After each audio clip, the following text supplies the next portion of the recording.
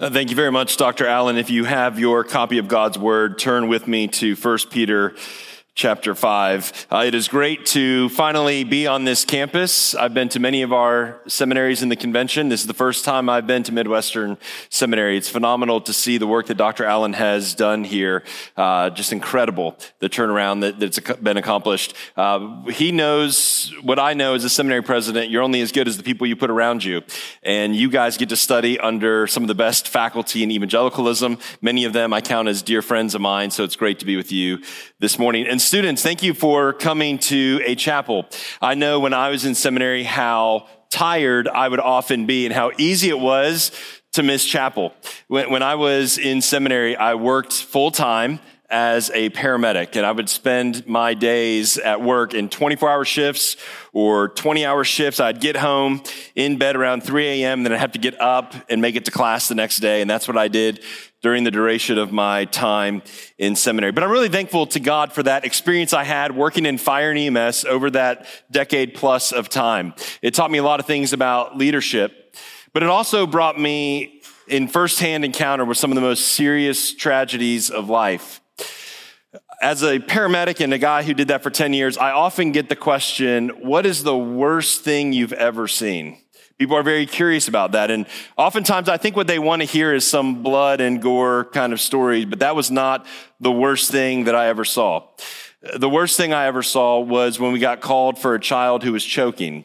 And he was a 4-year-old, and he choked on a hot dog and ended up dying. And we watched for about 30 minutes that we were with him as we transported him to the hospital, transferred care to the emergency room staff, and then hearing that he was pronounced dead. One of the most challenging parts of that day then was you've got to get back out.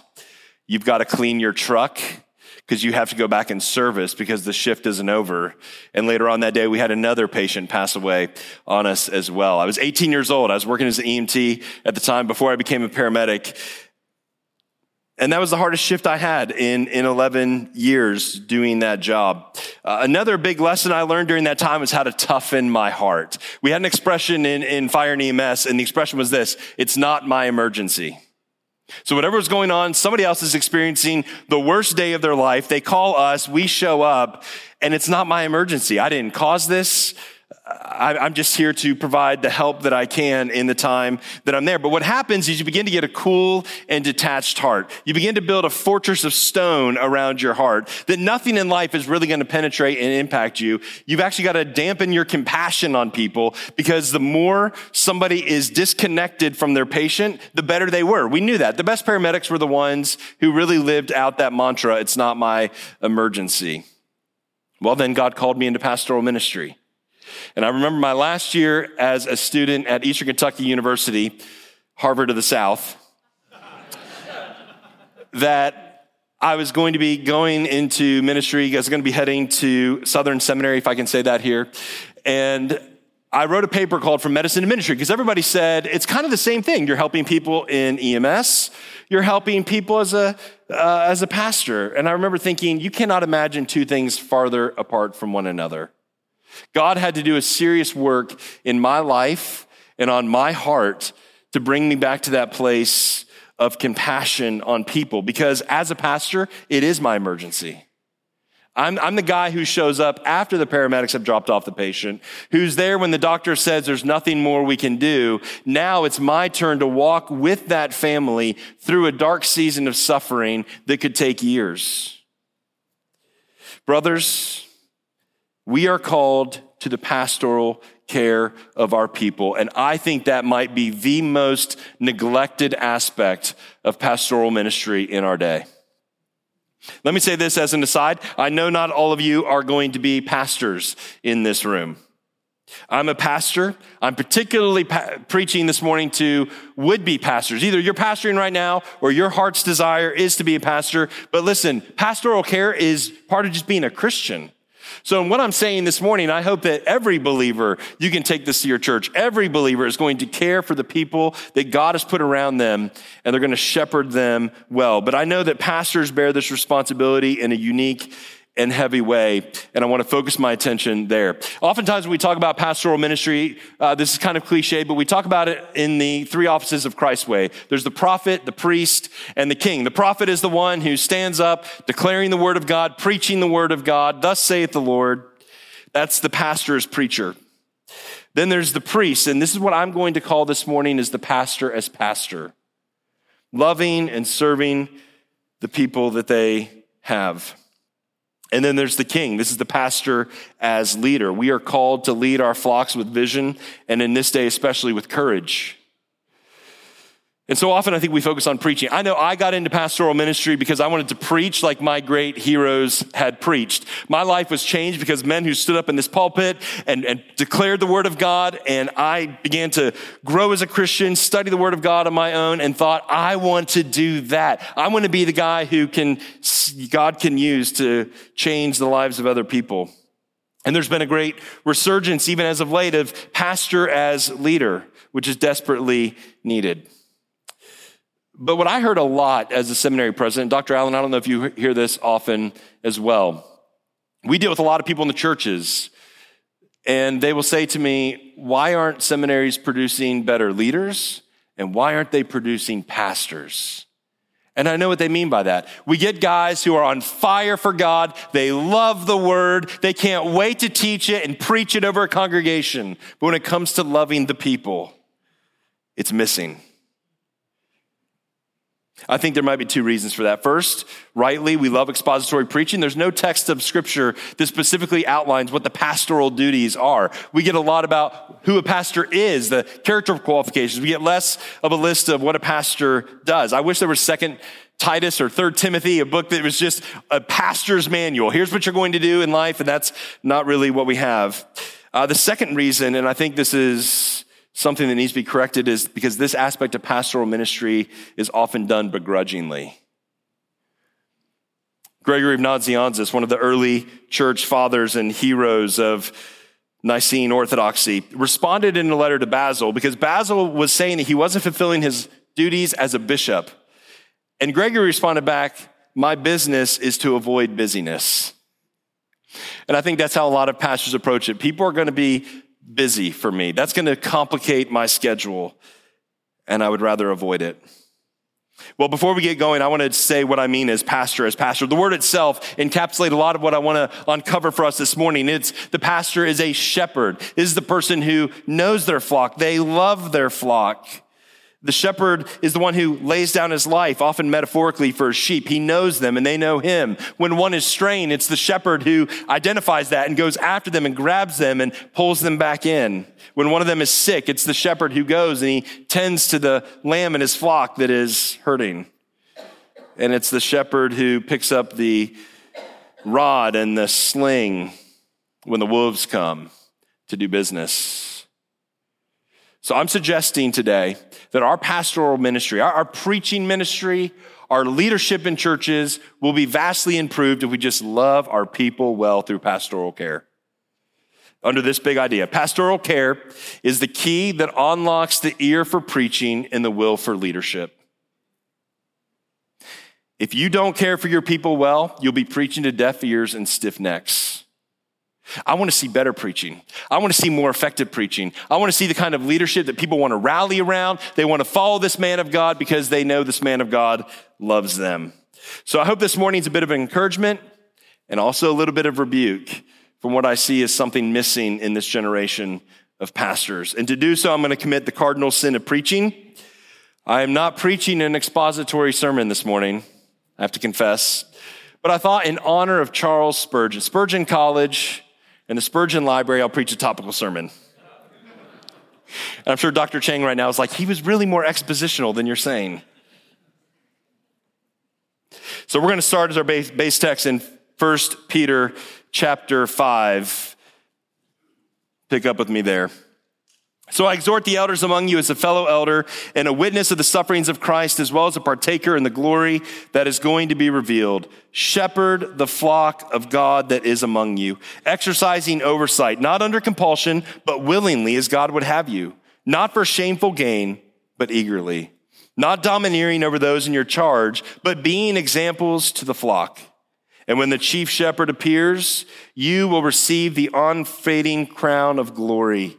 Likewise, you who are younger, be subject to the elders. Clothe yourselves, all of you, with humility toward one another. For God opposes the proud, but gives grace to the humble. The command is there: shepherd the flock of God that is among you.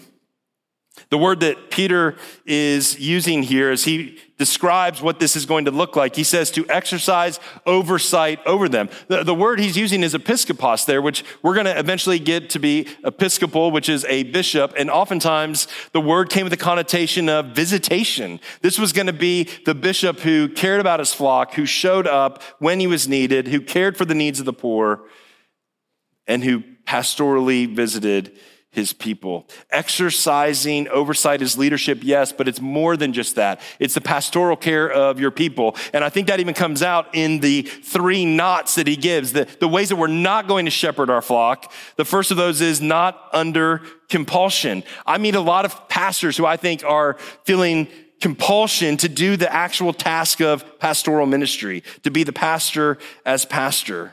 And not only that, is it neglected? Sometimes it's even mocked. And here's how you'll hear that. People who say, I wish there was a tunnel dug out below the pulpit that went back to my study. And I could be in my study and I can pore over my books and I can get my exegetical outline and then I can come back up, stand in the pulpit, preach the word of God, and then kind of go back into hiding. Or it's the person who would say, I'm not a chaplain. That's for them to do. Or even what I have heard many times, I'll staff that stuff out. That stuff is your people. The ones Christ died to collect into the church. The ones we are called to love. Not for shameful gain. Now, I think I'm in a room where I can pretty safely say all of us are enemies of the prosperity gospel. I hope that that's true in this room. We hate that, and it's easy to pass over and say, well, I'm not going to be preaching the gospel for shameful gain. But I think it comes in a different way in our generation. I think the way that people can use pastoral ministry for shameful gain is in platform building. People who care more about social media and book deals and conference speaking. Where are the shepherds?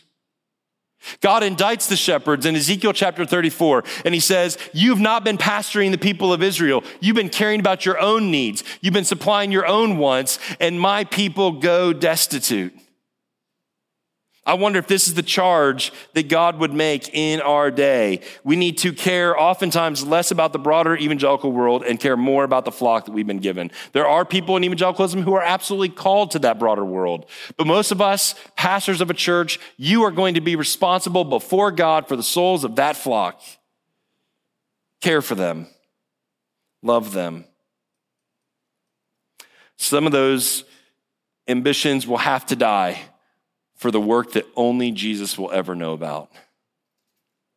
He also says we don't do this in a domineering way. The domineering pastor places the need of the shepherd above the needs of the sheep. We've seen this crashing and burning a lot in our generation. A lot of pastors who are losing their pulpits because they cannot control their attitudes.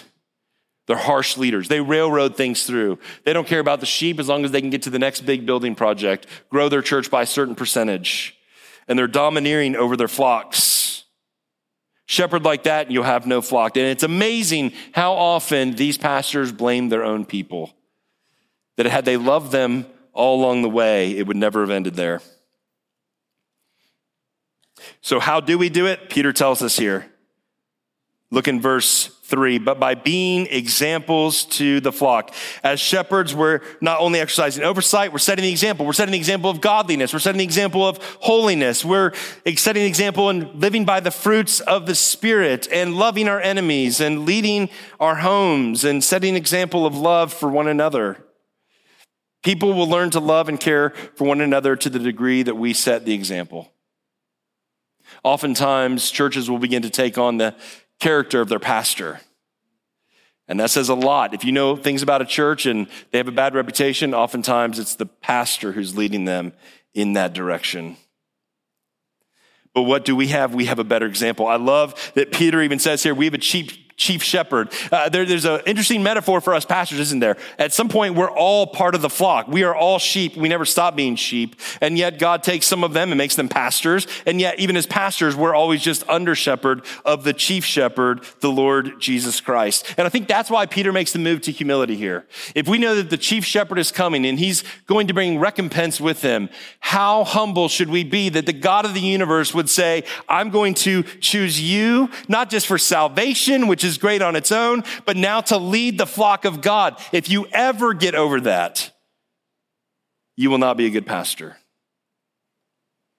Shameful gain, compulsion, domineering will be the traits, but not for those who see the example of the chief shepherd, who laid aside all of it to come for us. You can only be a good example if you're present. So second, as a pastor's pastor must share his life. Here I'm in 1 Thessalonians chapter 2, verse 7. But we were gentle among you like a nursing mother, taking care of her own children. So being affectionately desirous of you, we were ready to share with you not only the gospel of God, but also our own selves, because you had become very dear to us. For you remember, brothers, our labor and toil. We worked night and day that we might not be a burden to any of you while we proclaim to you the gospel of God. You are witnesses, and God also, how holy and righteous and blameless was our conduct towards you believers. For you know how, like a father with his children, he exhorted each one of you and encouraged you and charged you to walk in a manner worthy of God, who calls you into his own kingdom and glory. I love the sweetness of this passage. When Paul begins to think of how sweet and dear the people at Thessalonica had become to him, he says, I was like a nurturing mother to you. And like a father, I came to you and I exhorted and instructed you. Just the previous verses of this, Paul talked about how he came into town and he was preaching and proclaiming the gospel. There is a primary emphasis on the pastoral ministry of preaching the gospel. We stand and we proclaim the word of God. In no way do I want you to hear me diminishing that at all today. It's the but also that comes in there that I think is really important. We shared with you not only the gospel, but also our own selves, because you had become very dear to us. Are the people of God dear to you? When you think about pastoral ministry, if some of you are already serving, or I hope all of you are at least invested in your local church, when you think about the people, do the problem people come to mind first? The ones that are hard to love, the ones that God's testing your sanctification by having them there. Those are even objects of love. God is doing something in their lives as well. The people of God dear to you. I don't have 40 years of experience. It'd be great if I did, and I could talk about all these pastoral stories and things that God has done through my ministry. But I have been in 2 churches now as a senior pastor, and in both instances, I've noticed a work that God alone can do early on. As soon as you're called into that spot, your heart for those people is intertwined. I love that work. It's a miraculous thing I feel like God does with the people, to unite the hearts of the pastor to them and their heart to their pastor. Paul had this affection. He loved sharing his life with them. He was in their lives and they were in his. Ministry is engagement with people. Sure, there are times of separation when the door is shut, the blinds are drawn, the books are out, the coffee is iced like a normal Christian drinks it, the prayer is hot, the word of God is open, and you need that time away and you need that precious moment with the Lord to prepare your message for God's people. But then there are many other times when the door must be open. Your presence must be felt. You must be sharing your life with them. I love what Steve Lawson has said. I've been using this as I've been back into pastoral ministry. He said, my mornings are for God, my afternoons are for people, and my evenings are for my family. And I think that's a great model. And if people know that, so you're not just clustered up all day, they will give you your space in the morning when they know, don't go into that room. He's meeting with the Lord right now. He's poring over his text for this Sunday morning, but he's got time this afternoon. He would love to meet with you. Make people a priority. Let them know that. Ultimately, we share our lives again because Jesus shared his life. What better example do we have than Jesus Christ coming down from heaven, Philippians 2, right? Coming down, suffering on the cross, rising again from the dead. But more than that too. If it was just that, salvation is accomplished and our eternity is secure, and that's beautiful and wonderful. But what I love about the Lord Jesus Christ too is how personal he is. We talk about our relationship with him. When we think about how Jesus would come to the pariahs, he would come to the people that no one cared about, and he loved them, and he had compassion on them, and he shared time with them, and he'd bring them in for meals. He loved his people. When I think about my relationship with Christ, it's how personal he's been with me. He has shared himself with me, and I share myself with him. And as an under shepherd of the chief shepherd, I want my people to experience that with me as well. A pastor is going to share his life. It's life on life love, side by side suffering, which brings us to number 3. And that is a pastor must pray for the sick. In James chapter 5, we see this. James chapter 5, verse 13. Is there anyone among you suffering? Let him pray. Is anyone cheerful? Let him sing praise. Is anyone among you sick? Let him call the elders of the church and let them pray over him, anointing him with oil in the name of the Lord. And the prayer of faith will save the one who is sick, and the Lord will raise him up. As pastors, we are called to care for the sick sheep of our flock. Ours is a ministry of the word. And when people are sick, it is often a great time to present them with the word. And our ministry is word and prayer. And we are called upon in James 5 to pray as elders with our people. The entire purpose of pastoral care is to bring our people to Christ. And it says to come and to anoint. And now, I know that's kind of fallen out of favor, but for a long time in the history of the church, people would do this, and they would anoint the head of the sick person, and it was to represent healing that would be coming. And ultimately, what do we tell people who are sick, especially when we know that death is nearby? We don't promise them healing. Again, we don't subscribe to the health, wealth gospel. That's not scriptural. But what do? We say, if you're in Christ, heaven is waiting. True healing is coming. And if you're in Christ and your sins are forgiven, the greatest healing you ever needed is already done. And we get the privilege of doing that with our people.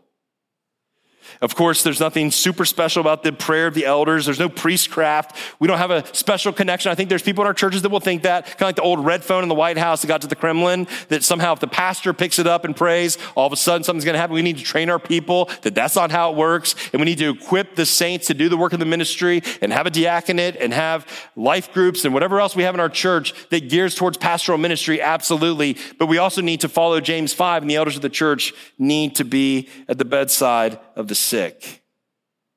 They need the presence of the shepherd.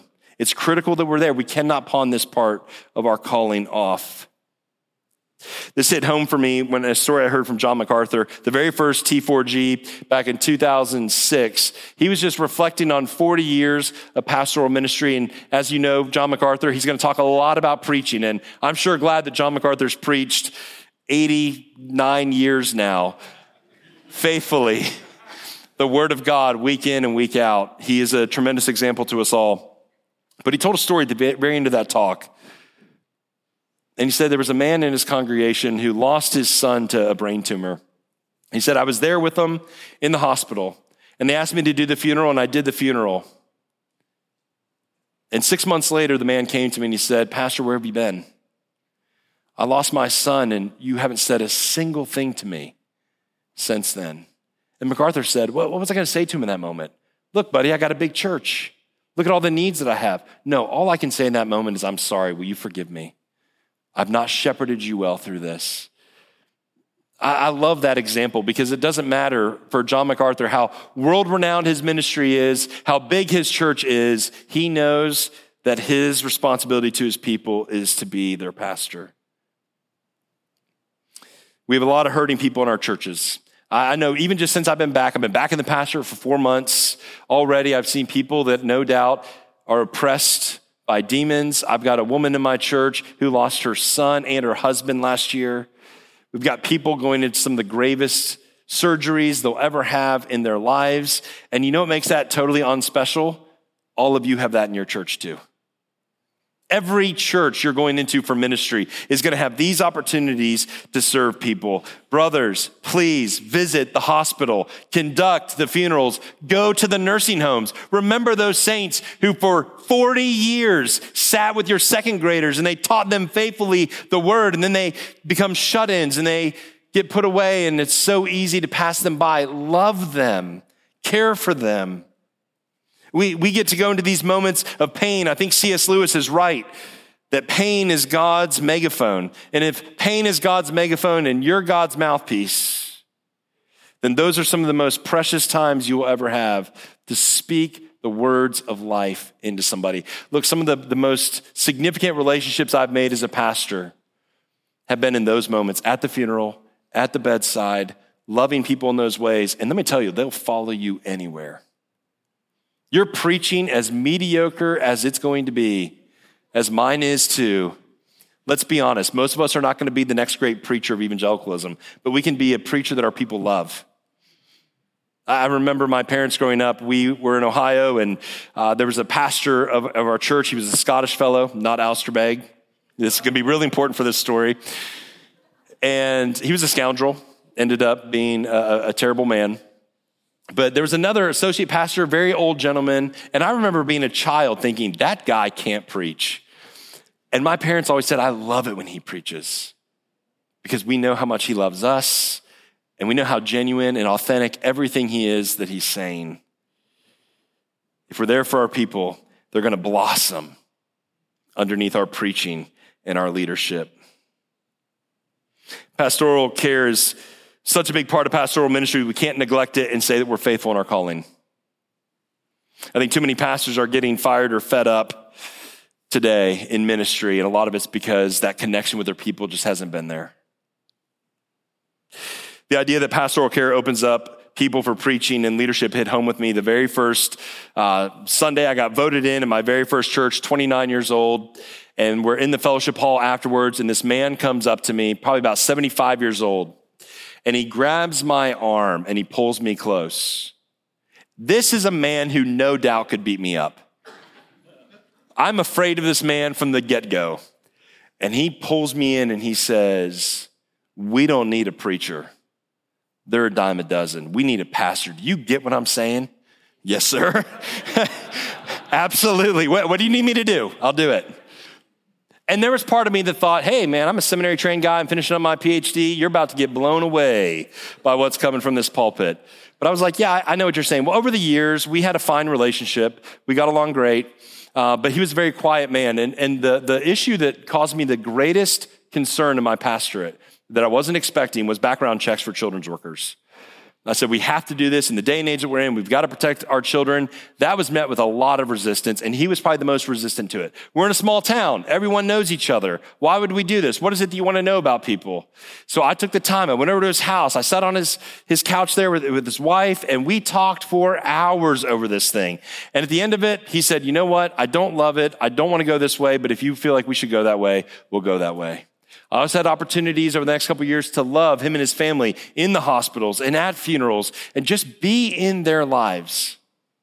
My very last Sunday, pastoring at First Baptist Church of Smithland, he grabs me again by the arm. The only second time he'd ever done it. Grabs me and he pulls me in and he said, I've been in this church for 50 years and I've never grown so much as a Christian than underneath your preaching. Being there for him in pastoral care opened up his ears for preaching and opened up his will to follow. Students, I hope you aspire to pastor. Faculty, I hope you put before these students the beauty of pastoral ministries. Trustees, you're here this week. You have a God-given obligation to make sure that this institution is putting out pastors as pastors for the church. Let's pray. Father, I do pray for these students who are going to encounter all the joys and all the challenges of ministry before them, whether that's in a senior pastor position or just lay leadership in the church, whatever it is, they're here, they're in this room, they want additional training. And Lord, they're being called to a place of serving with care, with compassion, with love for these flocks.